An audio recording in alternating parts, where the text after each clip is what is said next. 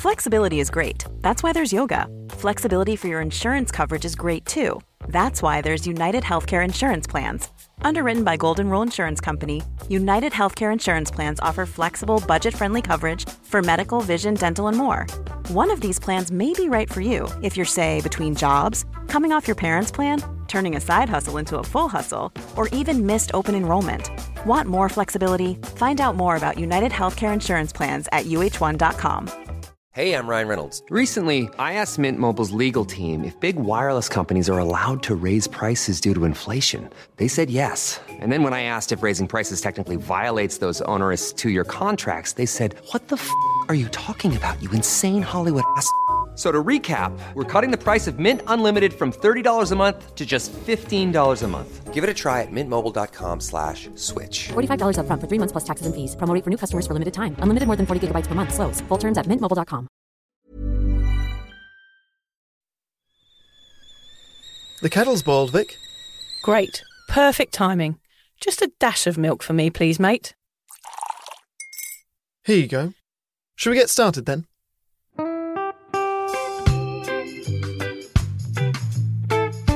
Have you ever woken up on a Sunday morning and said, "I'm never drinking again," and then found yourself waving $50 at a barman by happy hour? Are you wondering why everyone else can stop at 1 while you head to a dodgy after-party with a weird bloke called Disco Dave? If so, it might be time to take a deeper look at your relationship with your reliable social crutch, alcohol. On each episode, we'll investigate our own dysfunctional dealings with booze and find out if it's possible to stop this deeply ingrained habit before things get too messy. Yep, we're going to open up a shame shed of humiliating drinking stories to help you understand why waking up from a booze coma each weekend with a kebab sticking out of your top pocket might actually be negatively impacting your health. Hamish and I are here to delve into what it's like being sober, an unwanted warts and all look into why giving up those cheeky pints or putting down those mummy wines will make you feel happier, help your anxiety and mental health, and turn you into the most sparkly, authentic version of you. Won't that mean I become boring though, Vic? Well, Hamish, we'll just have to wait and see. I'm Victoria Vanstone. I'm Hamish Adams-Cairns. And this is Sober Awkward.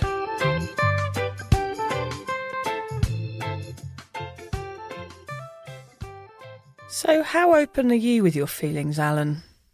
Quite open, really. Oh, that surprises me. Yeah, I feel like I've got the runs again. Hang on, I've got to go. Is that his way of not expressing his true emotions to us? Just run away to the bathroom like you always do, Alan. Just run away and pretend you've got diarrhoea. He's just slammed the door. He's disappeared. So yeah, in today's episode, we're going to be talking about Alan's diarrhoea. Yeah, what? We're going to delve deep into the squishy insides of our favourite sound man to find out the real cause and effect of his irregular bowel movements. What an episode that would make. Please, no. We'll actually be focusing on men's problems with their communication and how this can affect their mental health. Yes, not men's bottoms functions. We understand that focusing on men's mental health is too broad a subject to squeeze into one 40-minute episode, so I hope that I can use my sober gimp as an example. We can gain insight into why some men struggle to open up in the same way as women. More importantly, we want to figure out what role alcohol has to play in it all. We're sticking with sober gimp, are we? We're sticking with the gimp. We want to discuss not only how alcohol can be the cause of mental health issues, but also delve into the dangers of using it as a means of self-medication. Although this episode might come across as one of the heavier ones with less anecdotes of our various drunken mishaps, we cannot underestimate how important this topic is.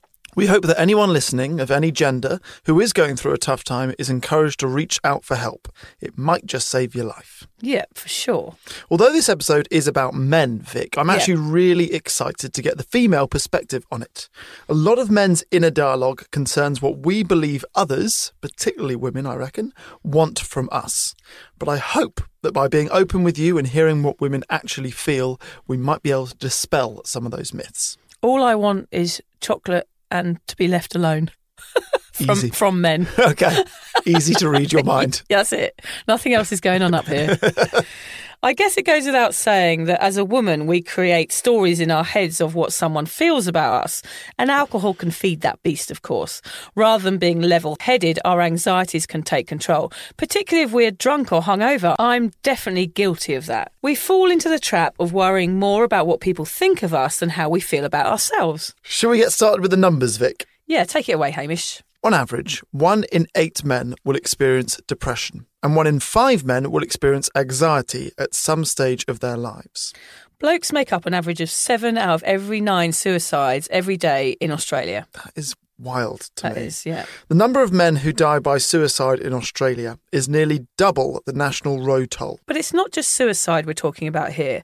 Men are also more likely than women to die from destructive coping mechanisms like drugs and alcohol. The rate of mental health disorders between men and women is about the same, but fewer men access professional help or a service. In fact, men account for only 40% of Medicare subsidised mental health services in Australia. So what this really boils down to is, why do men feel less comfortable than women to discuss their mental health? And what can be done to save you from turning to the bottle when you're struggling? Let's begin by talking about our own experiences, Vic. So rather than focus on mental health, I want to talk more about struggling to communicate. Yes. That is something that I've definitely felt more. In my last relationship, I used to get criticised for being kind of like an emotionless wall. And I often thought, why am I that way? Because I don't feel like I'm that way, but I'm clearly not communicating my emotions well enough. Because I know that I'm not a wall. But yeah, you think that I am. And I've went out with her for 5.5 years, you know, Right. So I obviously didn't show every side of me. So I wondered a lot about, why am I this way? Why am I not open about this? And ironically, that relationship ending opened up something in me where now I am very open about talking about my emotions, and I cry in front of people more. Okay, that's good. Really, the breakup, I cried, every day for ages, but Yeah. always alone. Yeah. Whereas now I feel like I'd be quite comfortable crying in front of someone. When you were sad and alone and crying Yeah. after the breakup of that relationship, did you feel the need to talk to anyone about it? I didn't. Part of me only wanted to talk about it, and part of me didn't want to bore people by being one of those people that just talks about their ex. And I was very conscious of that. I was like, I don't want to ruin your day by calling you up when you're having a lovely weekend and being like, I am having a terrible time every day trying to deal with this thing that's happened to me. So that's what you're saying there, is that you were self-conscious about your emotions. Yeah. So isn't that strange? So there's I am, like, pouring it all over people, not really caring how they judge me, especially if I was talking to a woman. But for you, for a male, you were scared of what people might think of you, perhaps because they thought you were weak. Yes. And I wonder if more men feel this, which is, it's very difficult, I think, to talk about your emotions or a heartbreak or cry in front of another man or in front of a group of men. So unless you've got some really close friends who are women, who you feel more comfortable going there with. I've got 1 or 2 that I feel really comfortable going there with. They don't get talking about, You might share your emotions with your partner, but if that relationship breaks down, you're pretty much left up shit's creek, There's no one you can turn to. So I felt that quite a lot. I was happy to talk about breakup with a girlfriend, but really not with a guy friend with a guy. all that comfortably. Did you drink at all during that period? Did you drink more than you... You get given, with any breakup, you get given lots of crap advice. Yeah. And I think almost all the advice I got given was crap. Sleep around, throw yourself into your career, go out more. Yeah. All of that. Hopeless to me. I did not go out more. I did not feel like partying. So I didn't turn to drink. I was living at home. Yes. So that's good. Yeah, I didn't think I'll just get hammered every day. There was a few situations, like her birthday, I got blackout drunk. Right, yeah. And I was actually at Kit Harington's house. Yeah. He had a party and I went to his house. And in his office at the top floor, he's got a whiteboard. And I wrote on this whiteboard, I love Portia, who is his sister-in-law, who's an old mate of mine. Yeah. And the next morning I was told that was a permanent marker. Oh, no. And I remember texting his wife different solutions I found on Google of how to get permanent marker off a whiteboard. I was like, oh God, it's not often I get to go to like a cool party, and I got so drunk. I think because it was my ex's birthday that, permanent marker. I did that, yeah. You just reminded me of a story. I once, as a joke, I was painting my bedroom and had went out I was living in Brighton at the time, went out and got really drunk and came back and the pot of paint, red paint, was still in my bedroom. And I was really drunk and I wrote red rum, like murder backwards with it all dripping down the walls, thinking it was really, really funny. And in the morning I woke up to, red rum on my bedroom wall. Oh my God. Yeah, I'm a weirdo. So yeah, I think I definitely struggled a lot with communicating emotions. I actually think what helped me was going to a drama school. Okay, I went to a posh English boarding school. Yeah. Pretty one-dimensional conversations with lads, lad culture, don't really get into it. Yeah. Everyone's straight. Everyone's parents have one of 3 jobs. It's quite a small world. And Daddy's in the city. Mummy owns an antique shop. Yeah, mummy stays at home and doesn't work. Dad's a lawyer or a doctor or insurance or go to a shooting lord in South Africa every summer. Exactly. And there's nothing wrong with that. Most of my friends went to those schools. But then I went to drama school where, sure, you can talk about how you got to get into your emotions to be a good actor. But I think that's bollocks. I think you just met a bigger range of people who their emotions were right there for all to see. And I think that helped unlock something in me and open up a little bit more. Yeah, so you're amongst people who accept you no matter what. Yeah. And I think that's a problem for men is sometimes in a group of men or your mates, you're not sure what level is okay or what level is of emotion is going to be accepted in that group. And that can be a problem. But you're not brave enough to assume that whatever you say will be okay. Now, all of your best mates love you. Of course they do. So no one is going to be shaken if you're like, can I talk about this terrible thing that I'm experiencing right now? But most people, myself included for years, are too scared to pick up the phone and say, can we talk about something crap rather than can we talk about the football or something funny that we saw today. Yeah, it's a shame. So I do definitely agree, Hamish, here that men's mental health and women's mental health is very, very different. Yeah, for me, my mental health has come up at various times in my life. I am somebody who struggles occasionally with their mental health.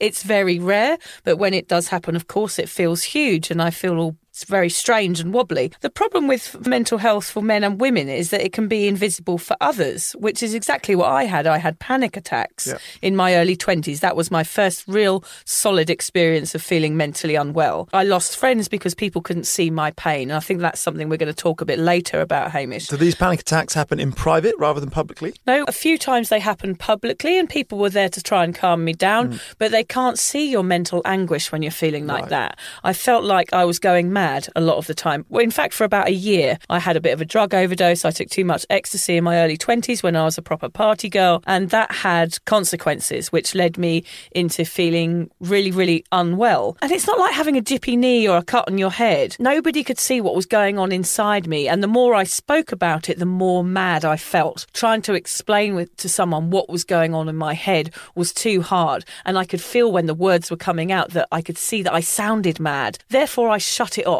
So I know what we're talking about here when men shut things off. I felt that too as a woman at one stage, that I didn't want to talk about it with people because I didn't want to be a downer. I didn't want to bring people into my turmoil, involve them in my whirlwind that was going on at that time. And I was really poorly. I ended up moving back home with my parents. I got therapy, cognitive behavioural therapy in the end. Yeah. And I was able to talk about it to the people that I needed to. I had to tell my mum and dad what I'd done, and it had been burning the candle at two ends for too long, and that I needed help. So I did talk about it quite early on, and I took the process I needed to get better. Since then, I've had a couple of other wobbly moments throughout my life. The one recently that I had was that my son, Freddie, nearly died. He had a choking incident, which we now found out is epilepsy, and I thought I saw my child die before my eyes. The actual moment in itself, of course, was the most traumatic thing that's ever happened in my entire life. And at the time, I dealt with it very well. I was screaming on the side of the road, but I dealt with it in a way where I went into action and did everything that I could to save his life. So what are the repercussions of that been, I suppose? Well, I think the repercussions were that I was in some sort of trauma state for 3 weeks after that. And that caused my mental health to deteriorate over that period. And I had to carry on because I was on holiday actually, and I had my 3 kids with me. We were in a camper van and we had to get on with it. We had to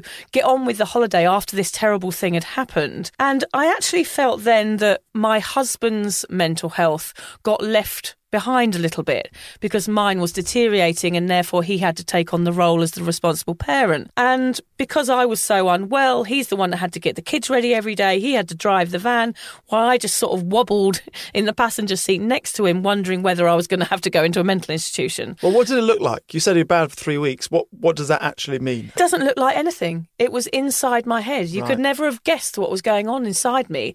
I felt like, again, that I was going mad and I was having anxiety. I felt like everybody I knew was going to die because I experienced the fragility of life right before me in that moment. And I saw that 1 minute my son was okay and the next minute he looked like he was dead. Yeah.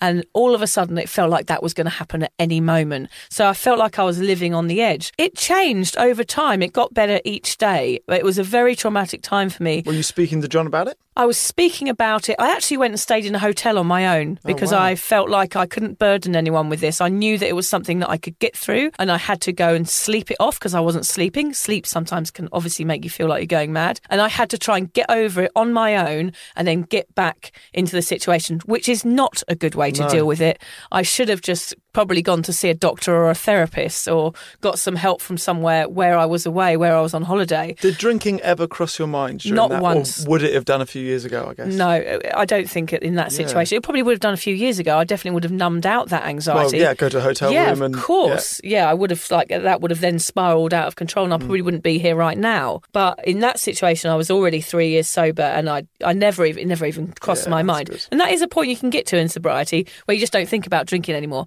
I don't think about it hardly ever. Yeah. I don't want to do it because I know in those sorts of situations, I'm not mentally stable enough, Hamish, to be drinking. It causes me to have anxiety and my anxiety causes me to spiral. And I know that I am not emotionally stable enough to be able to do it anymore. So I know myself so well. But I do admit that at that time, I prioritise my mental health over my husband's, which I do feel terrible about. But he deals with things in a different way. And this is the problem that we're going to talk about today, is that my husband's very much of the point of view, this happened, let's get over it and get on with our lives. We're all here, we're all alive, let's carry on.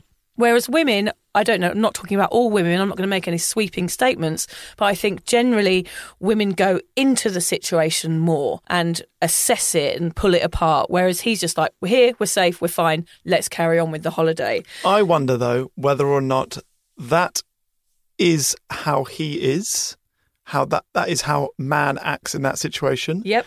Genuinely, or does a man feel obliged to act in that situation because in that particular day you were not in control, so he thought, right, I've got to put a brave face on here and be the leader of my family. Yeah, I totally agree with you and I feel bad for it. But he had to take on the role of the caregiver right there because I wasn't capable of it. And I think it's like swings from person to person. If you're in a solid relationship, that situation will swing from one person to the other at some point. Yes. I mean, if he struggled, I would have to take on that role. And he's actually more mentally stable than I am. He's never had panic attacks or any mental health issues. So I am more prone to that sort of behaviour than he is. So he's obviously going to be the one that steps in. I think I would have used alcohol to bury those feelings before, and I think I am guilty of self-medicating my mental health in the past because it was easier than considering stopping. It was kind of a short-term high, so in that situation I could have had that short-term high and not dealt with the consequences. But imagine that, drinking in that situation because something's bad happened. It's just not a good idea. But I am a woman, so therefore I think I talk about what's going on with myself, whereas I feel that perhaps a man wouldn't. And I told everybody how I was feeling. I got home, I got a therapy session. I knew the tools I needed to put in place to make sure that I didn't spiral out of control. It's no secret that we feel closer to people and experience a deeper connection when we share our vulnerabilities together. It also makes us feel better to voice emotions rather than bottling them up. So the question is, why do men in particular struggle to share in this way? So Vic, I'm reading a lot of Brene Brown at the moment, who's brilliant. She's got the big famous TED Talk, which has been viewed 70 million times. I've watched it, yeah. And she says that for the most part, we still consider vulnerabilities to be a weakness rather than a strength. Yeah. And this seems to me to be the key issue. And it's so important that we shift this mindset and start seeing it as a strength and start sharing these things.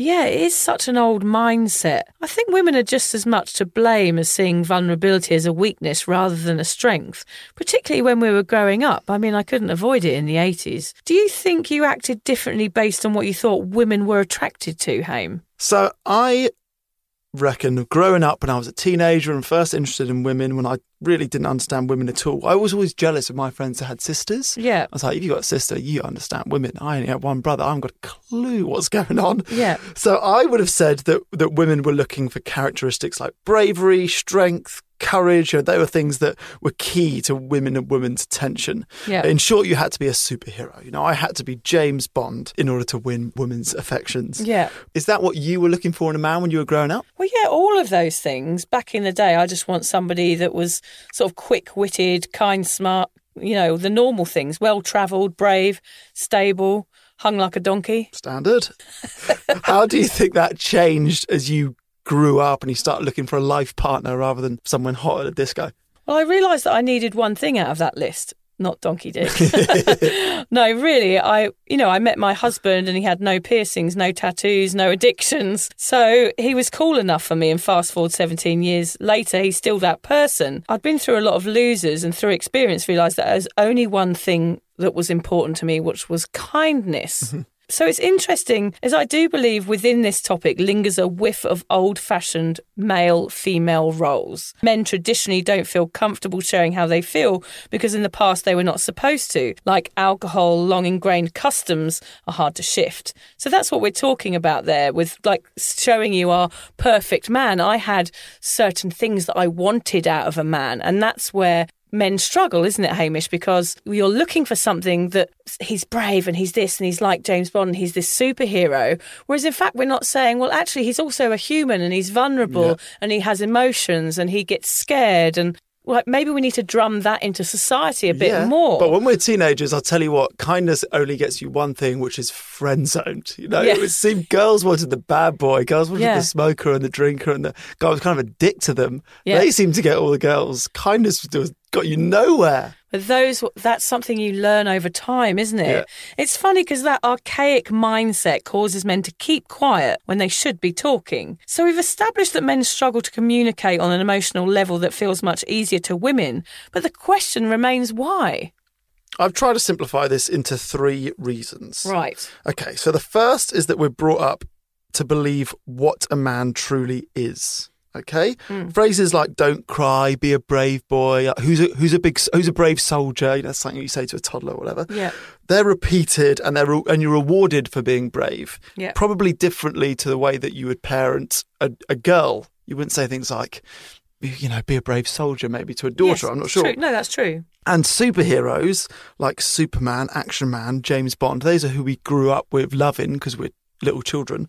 None of those are emotional. When has James Bond or Superman ever had a difficult emotional day? Breakdown, so we idolise cartoon characters or superheroes that only have one emotion, which is bravery, courage, save people. Well, I think that's interesting because what you're saying is like in the media and everywhere we look, we're portraying men as being strong and being the one that stands up like my husband in that situation. We're portraying them as the solid structure in the relationship that keeps everything together. And actually that's a really toxic message, isn't it? It's actually not true. And we need to level out this sort of male-female emotional bridge so that we can all cross it and meet somewhere in the middle. So what's your second point? Okay, so my second one is that this is a generational problem. So from my experience, my dad, who is my big role model, is not emotional at all. Okay, and I think that's not uncommon in that generation above us. So I remember him saying, I interviewed him for a podcast about his dad dying. He was very young when his dad died. Right. And I said, did you cry? And he said, no, I don't remember crying. And he said, you can be sad without crying, which struck me as bizarre. But yeah, it's a fair point. Not everyone cries when they're sad. And I remember thinking, this is a generational thing. I saw my dad cry once and I didn't even see it. So he was telling us that his mum had died, my granny. And the way he did it is he turned me and my brother away from him. And he was standing with his hands on our shoulders.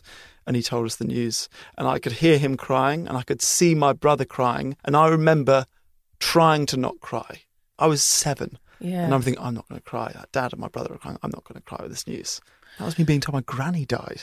That's crazy. Yeah. I mean, that's a perfect example, isn't it, of like us hiding our emotions and Yeah. turning away from them and saying, look, I'm a man, I'm not going to cry in front of people. The older generation thought therapy or psychology, I think, was a waste of time. My dad certainly, you know, if I say I've been in therapy or I've got a psychiatrist session come up, he's like, waste of time. Yeah. Yeah. It's Yeah. really that attitude of just pull yourself together. It's What's wrong with you? self-obsessed. It's talking about yourself. Not It's why- almost like an army attitude, like a post-war attitude. It's like, come on, chin up, we're British, Yeah. get on with it.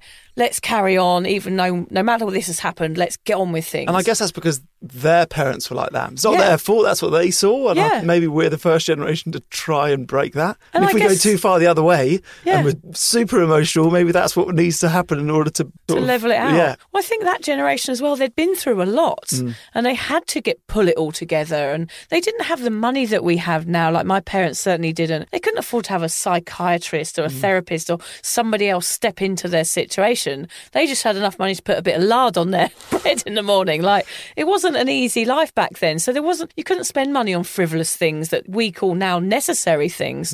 Our parents didn't have. And also I remember growing up, if somebody had a mental health issue, it was always sort of neighbours nudging each other or whispering over the garden fence as they hung their washing on the line. It used to be something like Steve down the road has had a breakdown, or Linda at number 23's gone loony. There was never a mention of, oh, somebody is having mental health issues. Yeah. It was just a judgment. Oh, they're mad. Let's Stay away. let's stay away. Yeah. Let them deal with it. I mean, I remember playing conkers with Linda down the road. She was a bit mad, but she was a good conker player.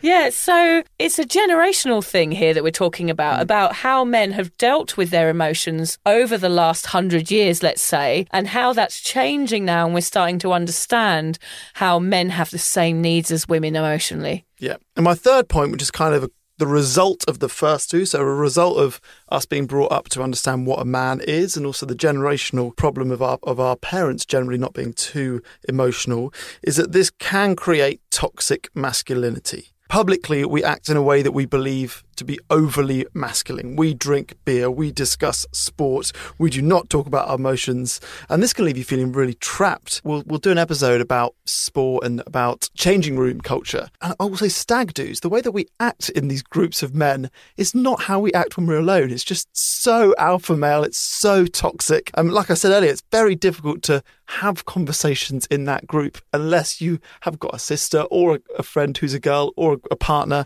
There are people that I know who are blokes who are, that is a person I can call in that situation. Yeah. But I would say they are 1 in 15 of my friends. I don't think many people have that male friend. Like many guys I know don't have that male friend, because often when you go out in a drinking situation, for example, you're with a group of people, it's that tribal mentality, you're watching the footy. There's no situation there where you can express yourself. Whereas generally, I know we're making a few sweeping statements in this podcast today, but we're trying to make a general assumption here that women, we're more likely to sit down and have a cup of tea. We're more likely to go for a run on the beach or a walk together or sit and have a picnic over, an alcohol-free beer or whatever. And we're more generally going to be opening up about our emotions, because that's how we connect on that level as mothers and as women and as people.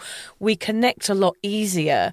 And for men, the situations that you bond in often can be quite chaotic, like a match or even just going to the pub with a few mates. And I think men find it difficult to create situations where you wouldn't phone someone up and just go, should we go for a pint just on our own? Well, not anymore, Hamish. You'd go for a fizzy water.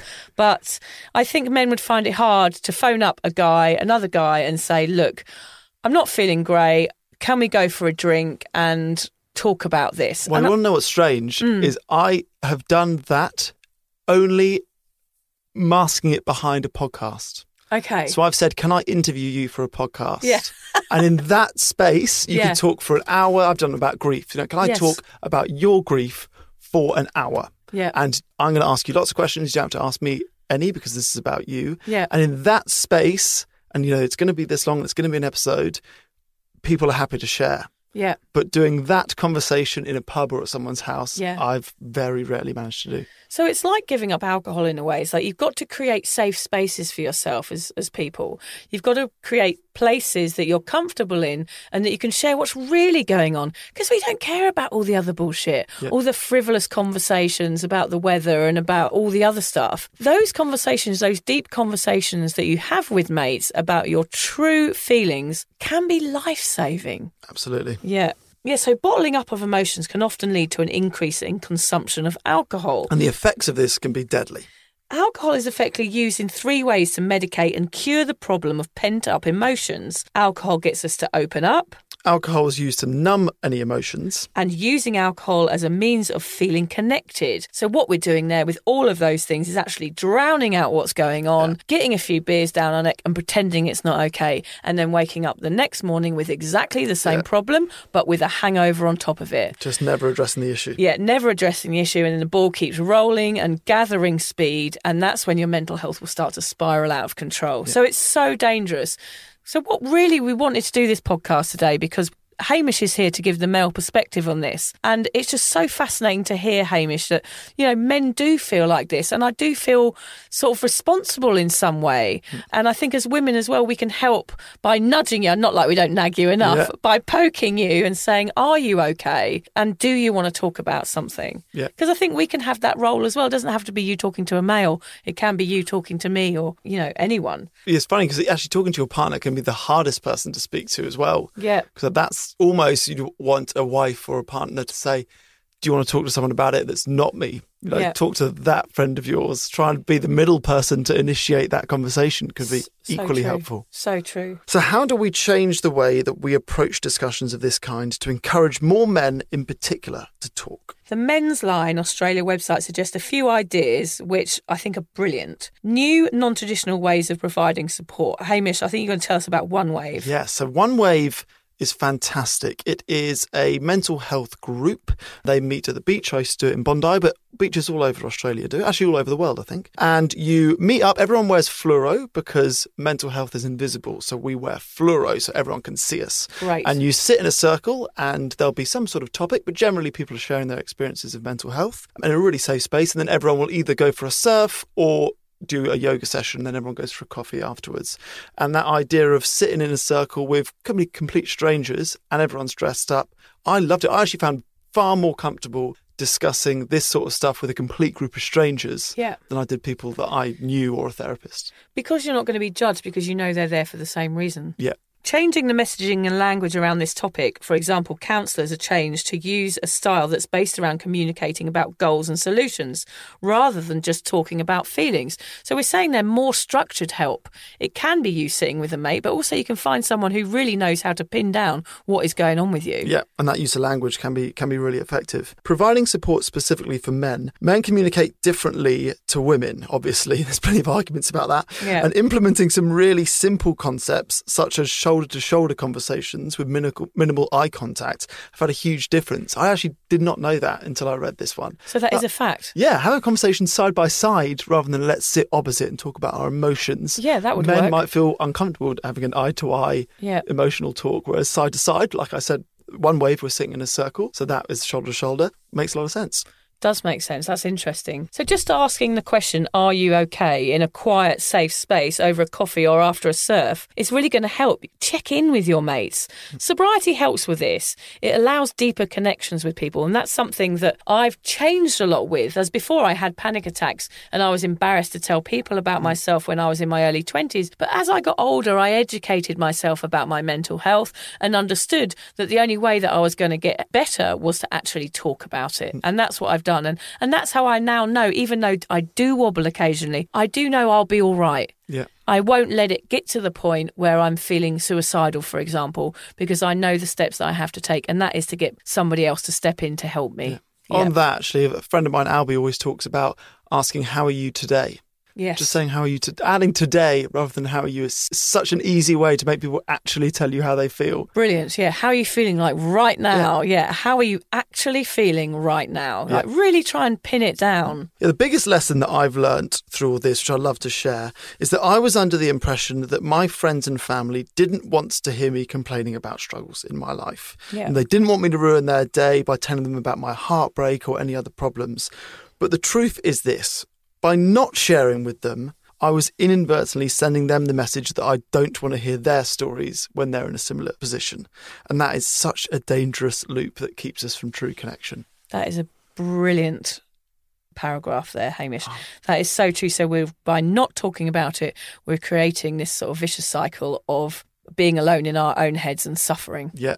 And also, I think feeling every emotion that there is to feel, it's awful at the time, but it's the best way to connect with someone. So that, you've got children. Imagine your 18-year-old son comes home and has gone through a breakup, and you can be like, I know, I know there's nothing I can say to make you feel better, but I was in your shoes 40 years ago and I get it. Yeah. It's such a beautiful way to connect with someone. Yeah. And I think it's a shame nowadays too, we see everybody on Instagram, on Facebook and the highlights of our lives and how wonderful we are. But I do see a change happening where people are starting to share their troubles a bit more. You see the odd crying photo and people really putting it out there if they're in hospital or having mental health issues. And that helps, that stuff. It takes away the stigma for men particularly, that it's okay, we're all fucked up, we're all mental. One of our favourite sayings on this podcast, Hamish, is fucked up but trying to do better. And that's all we are. We're just humans and we're trying to do our best. Everybody knows life isn't perfect. So the more you're open about your fuck-uppery, the better. If someone you know is struggling mentally, you might not be able to see it. They will look okay, say, yeah, I'm fine, and seem to be getting on with life. When in fact they could be keeping their true feelings under wraps because they're embarrassed, scared, or don't want to burden you with their issues.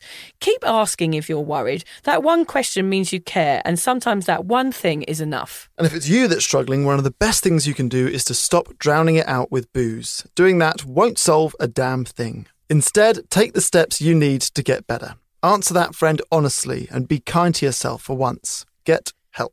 Yeah, as they say, this is so true. You can't solve your own problems with the same thinking that created them. I mean, that was something I definitely had to learn. Yeah. So, yes, Hamish, we need to talk about your challenge. Oh, yes, it is challenge time. Yes, it's challenge week, yeah. So this week, I was trying to, flicking through the files of my brain to come and think of something really horrible to do to you. Thank you. But actually, I've come up with something brilliant. I was looking at the Night Quarter here on the Sunshine Coast. They run a cocktail night. Okay. And it's on every weekend. And I phoned the lady up and said, hello, we have a podcast with Nova and I would like to bring my friend Hamish down and I'd like to do a pub crawl. So on Saturday, Hamish, you and I are going on a pub crawl, an alcohol-free pub crawl. I thought you were going to say you're going to make me smell every cocktail when I wasn't allowed to drink it. The lady's organising it for us, bless her. Yes. What are we drinking? No idea. We've got to turn up. We're bringing mates with us. We can bring whoever we want, and they're going to take us on a pub crawl. That's amazing. And they're going to supply all alcohol-free drinks the whole way. And we've got to mingle like we would if we were drinking. Dance. And we've got to get on. We've got to dance. We're going to have a party. We're going to have a good night. So. That sounds amazing. Yes, I'm really looking forward to it. So, yeah, we're going to get dolled up and go out. Beautiful. Thank you for that. We'll end this one with a Brené Brown quote, because I said I've been reading a lot of her. Vulnerability is not winning or losing. It's having the courage to show up and be seen when we have no control over the outcome. Vulnerability is not weakness. It's our greatest measure of courage. That's so true. I love Brené Brown. So, She's yeah, the best. I highly recommend any of her books or anything if you're on this sober journey or any sort of mental health journey. It's a real uplifting journey that she's had as well, isn't it? Should we go check if Alan's blocked the loo? I don't know whether he's blocked the loo. I think he might have spattered it. There's nothing to block the loo with his stomach. We better go and check he's all right, though, hadn't we? Thanks for listening, everybody.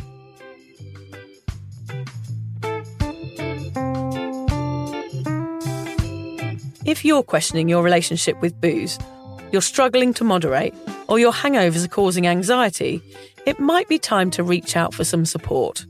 Yeah, just talk to a mate about how you're feeling, contact a local doctor, find an AA or sobriety group. Vic's got one. Yeah, just head to www.cuppa.community. Remember, if you're questioning yourself, it might be time to seek support. Even though this journey can be awkward, it is definitely worth it. And if you've enjoyed the Sober Awkward podcast, don't forget to review it, rate it, and share it with your mates. Do they have to share it with their mates? Yeah, of course they do. I'm not doing this for nothing, Hamish. Bloody hell. How do they share it? I don't know, just write it on the...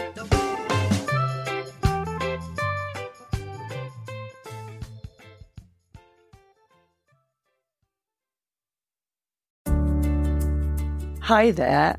I wanted to tell you about a podcast that I think every single one of you will benefit from. It's called Therapy Works, and it's hosted by me, Julia Samuel. I'm a best-selling author and psychotherapist. I invite you into my therapy room where I speak to either a known or unknown guest. Topics range from the difficulties of divorce, a life-changing illness, to the struggles of motherhood. Search Therapy Works now wherever you get your podcasts and subscribe to make sure you never miss an episode.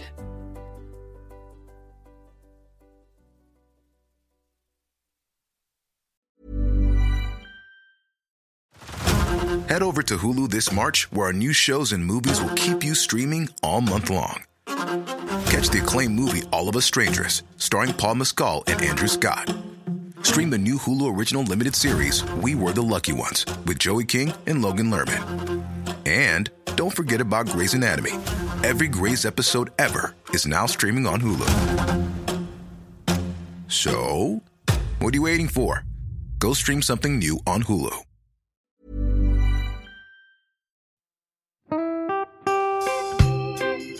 So, as you probably know, my comedy memoir, 1,000 Wasted Sundays, is officially out. All my magnificent fuck-uppery in one awkward hit.